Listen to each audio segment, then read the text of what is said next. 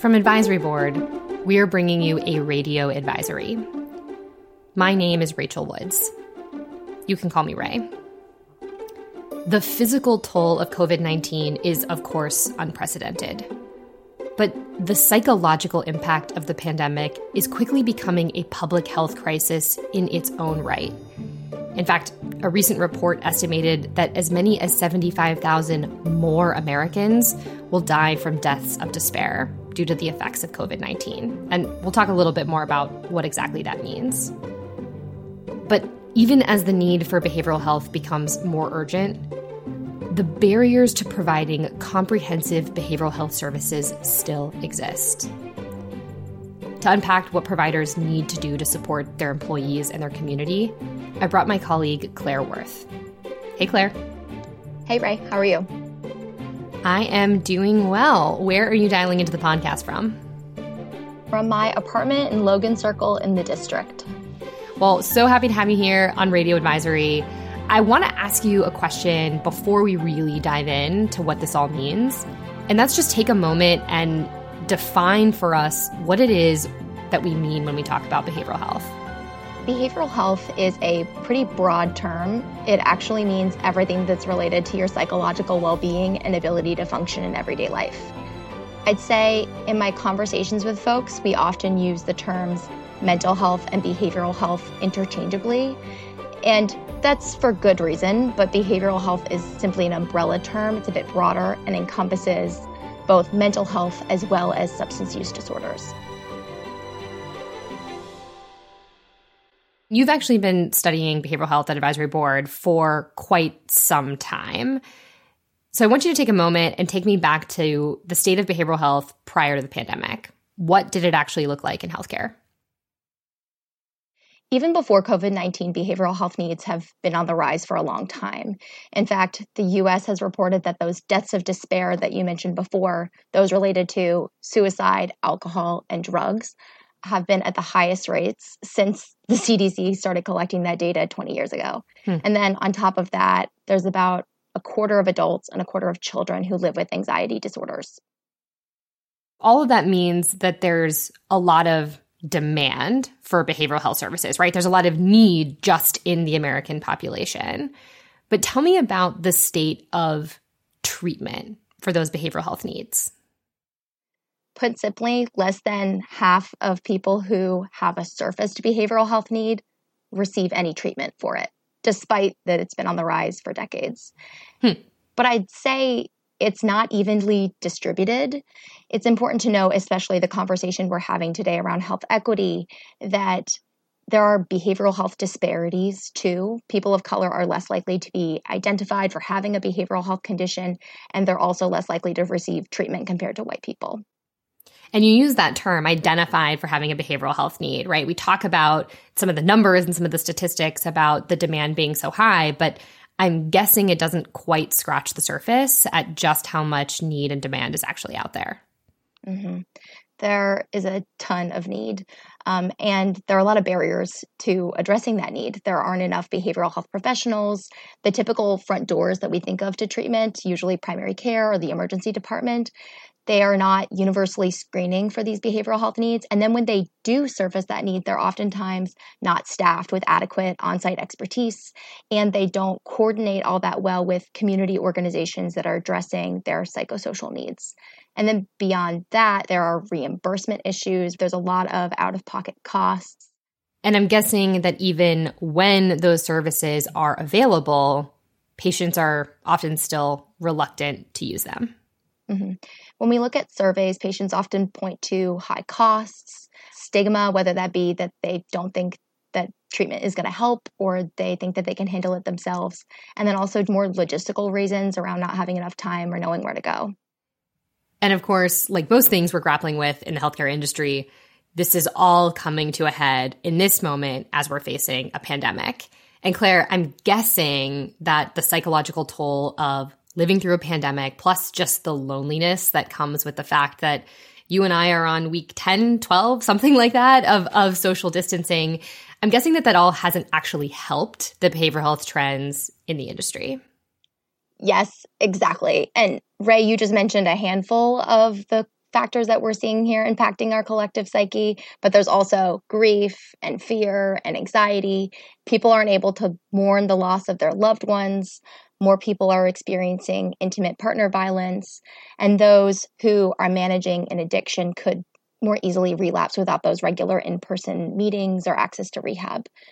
Ultimately, we're looking at about 80% of Americans reporting moderate to high levels of distress from COVID-19. That's a really scary number. To think about the fact that 80% of Americans will have moderate or high distress because of COVID is not good, given the fact that you just outlined for us the barriers to receiving treatment prior to the pandemic were pretty significant. So tell me about how most healthcare systems have or perhaps don't have the resources to meet this new demand. That's for sure. And it's important to recognize that this isn't going to go away when COVID-19 does. Let's say we all magically have access to a COVID-19 vaccine. There is still going to be a long-lasting mental health toll that is compounded by the resulting economic downturn that we're all experiencing. And so this is going to create a lasting need for behavioral health services. Healthcare leaders and executives have to prepare right now for an enormous amount of behavioral health demand. Tell me, how can leaders actually try to meet this need when things like reimbursement is low and staffing shortages are often out of their control? Yeah, the good news here is that leaders' first priority is actually something that is within their control, and that's focusing on your home team, your existing clinicians. One study that came out earlier this year looked at the healthcare workers in China who were on the front lines of treating COVID-19 patients, and about half of those clinicians reported symptoms of depression. And there are also frontline clinicians who aren't facing exactly those stressors, but they have different ones. They are facing job insecurity, pay cuts, on top of the general distress that people like you and me are facing too. We talked a little bit about how to support your clinicians during Nurses Week earlier this year, but I'm curious to hear from you. What can leaders do to support their clinicians, their nurses, their doctors, especially because those are people who you and I know aren't always so good at prioritizing their own health? Yeah, that is a great point. In many ways, COVID-19 is just magnifying the challenges that we were having here. Depression and suicide disproportionately affect physicians, and we know physicians and nurses are oftentimes reluctant to seek care. And that's not just because of stigma reasons, it's also because they're afraid to lose their license. That one is surprising to me. Why would somebody be afraid of losing their license? In a lot of states, when physicians and nurses are reporting for their licenses, they also get a very direct question about whether they've received behavioral health treatment. And there have been cases of people who have not received their licensure because of their response to that question. So there's some barriers to just even nurses, physicians seeking care, whether they're real or perceived. How do we actually solve for that?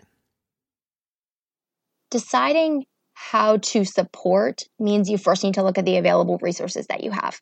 So this can be social workers, chaplains, first responders who are trained in psychological first aid, palliative care specialists, hospice workers who are trained in behavioral health support, as well as thinking about students and faculty members who are affiliated with psychology or social work graduate programs.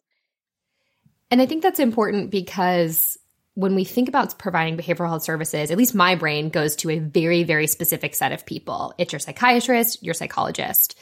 But you just named an army of people who can perhaps be deployed to meet the behavioral health needs. And we've only started talking about your own clinicians. I'm curious, can you share an example of an organization who's maybe done this well? I can share a few because a lot of organizations have already done this. Mount Sinai in New York got a head start, so they leverage a range of staff members from psychiatrists to social workers from their Department of Psychiatry. Meridian Health in New Jersey, they created a 24/7 confidential line for their employees. And then we have folks like Penn Medicine who've created new digital tools for their employees too. And I'm certain that we have a lot more detail about those case studies and other ways to support behavioral health in the home team, and perhaps we can link to resources like that in the show notes. Yes, definitely. We'll be right back with more Radio Advisory after this short break. Hi, I'm Chris with the Radio Advisory team. On behalf of everyone at Advisory Board, thank you for everything you're doing to battle COVID-19. We want to help you celebrate the bright spots. Perhaps you've been amazed at how your teams, your peers, or your leaders are supporting you. Or perhaps a patient's words reminded you of why you do what you do. What bright spots are you seeing? We want to hear from you. Share your story at advisory.com/thank you and view our message of thanks.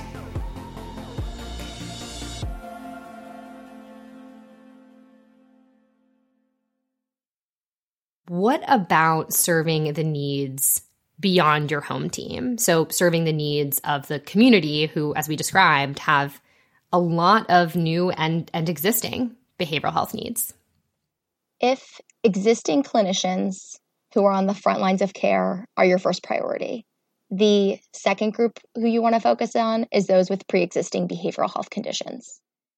I really like that you use the term prioritization, because just like what leaders have done with everything else related to COVID-19, they have to triage. And like you said, priority one needs to be your own people, your own clinicians, physicians, staff. And then you've got to focus on the patients with existing behavioral health conditions. If I'm using prioritization as a goal, who else should leaders put to the top of their triage list? It should be those other populations who we have been talking about in recent weeks on the podcast. It is Black people who are experiencing higher rates of illness and higher death rates from COVID-19. And we also need to be thinking about essential workers and people without regular access to healthcare, other minority groups who are the most vulnerable during a public health emergency. Exactly right. And like you said, that's an important conversation to be having right now. But you've also outlined for me that behavioral health needs are practically universal. So beyond the first three populations in your triage list, what can leaders do to support the rest of the population? Leaders need to get creative with their self-service resources so that they can market this to the masses. At the absolute baseline, organizations need to be creating more accessible ways to get to those resources, whether that's as simple as a helpline or resource pages on their website that are highly publicized. Claire, I'm seeing a lot just even targeted to me about some apps that are out there. I think Talkspace is probably a pretty popular one. Are these kind of the self-service tools that you're talking about? Yeah, that's a great example. Talkspace, which is, for those who don't know, a text and video chat therapy service. They've seen a 65% increase in customers since mid-February. Doctor on Demand has seen a 130% increase over this time last year. And it's not just coming from the direct-to-consumer market. We know that payers are partnering up with a lot of these vendors to add them to their network for patients to access, as well as they're covering these telebehavioral health services at a higher rate than before. Even if you yourself don't have the self-service modalities to offer to the rest of the population, somebody does. And it's a matter of finding those partnerships and directing those to the rest of your community and your patients. Exactly. Claire, I want to give you a moment to maybe speak directly to providers, maybe particularly those who aren't used to seeing an increase in behavioral health needs like we're seeing right now. What's your message to help support them as they navigate what this means for their own patient care? You don't have to be a behavioral health specialist to help here. Virtually every patient who walks into your door henceforth is going to have some kind of behavioral health need. So even if you don't have that expertise, you can at least acknowledge it, normalize patients' distress reactions, conduct psychosocial assessments. And then in the moment, you can empathize. You can help patients recognize their own stress reactions, help them identify how they should be responding, as simple as practicing calming breathing techniques. And then most importantly, you have to connect them to other resources. As you mentioned before, they don't even have to be in your own health system. And I'll just admit that that's hard to do, especially as providers are struggling with interacting telephonically or just a very rapidly changing pace to the industry. Do we have anything to help those frontline providers as they're thinking about navigating behavioral health conversations? Yes, we just published a blog post the other week on how to talk about behavioral health and some terms that you can avoid and some options for how you can replace those words. Well, let's make sure to add that one to the show notes. All of this is kind of leaving me with a major question, and that's, will COVID-19 actually be a moment to transform the way we see behavioral health in this country? Is there enough urgency, enough need, and enough awareness to spark long-term change in the way that we provide behavioral health services? I want to get your take. What do you think? It's a great question. And me personally, I hope so. I hope that's the case. We have been hearing from a range of different folks across the healthcare system, predominantly the chief strategy officer and people reporting up to that. I think that they are still at the very beginning of this and are pretty skeptical as to whether this is the watershed moment for behavioral health. The directors of behavioral health who I speak to seem to be a bit more encouraging that this could be it, that others are finally recognizing the need that they've been seeing firsthand. Yeah, I mean, the fact that CSOs at all are coming to the table and saying, I need behavioral health to be part of my strategic plan, I mean, that seems like a change. That's because we're suddenly in a situation where a large proportion of Americans are now experiencing symptoms that in the past have been felt by a far smaller group. There's still a chance that this national or even international trauma that we're all collectively going through could help normalize the discussion around mental health and create an incentive for lawmakers and employers to push for improved access to behavioral health services. Well, Claire, I know we've covered a ton today, but I want to ask you one final question. When it comes to behavioral health, what should executives be really thinking about and spending their time on right now? Short term, one of the most important things that healthcare leaders can be doing amid this COVID-19 crisis is to take every opportunity they can to encourage mental health well-being. Promote behavioral health resources at every staff meeting you have for the next 3 to 6 months. And that means affirming that taking care of your mental health is not selfish. It's like you're on a plane. You need to put on your own oxygen mask before taking care of others.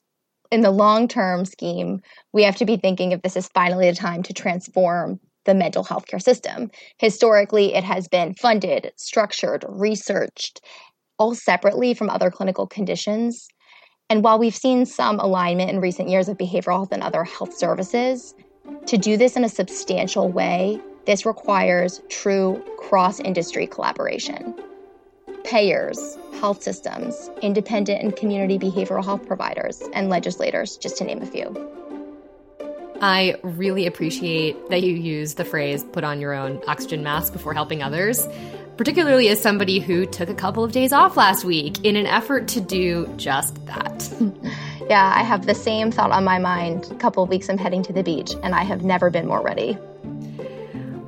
Well, Claire, I want to thank you so much for coming on the podcast. Stay safe, and we will make sure to have you back on Radio Advisory. Thank you.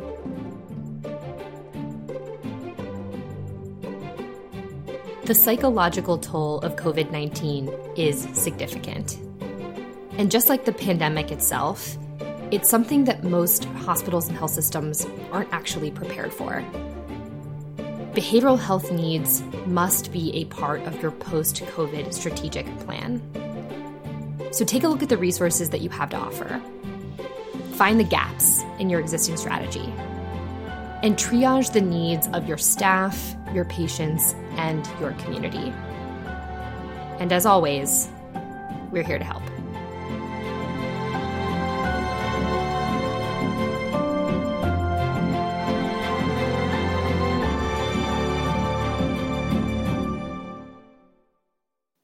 Oh, I was so unprepared for that question.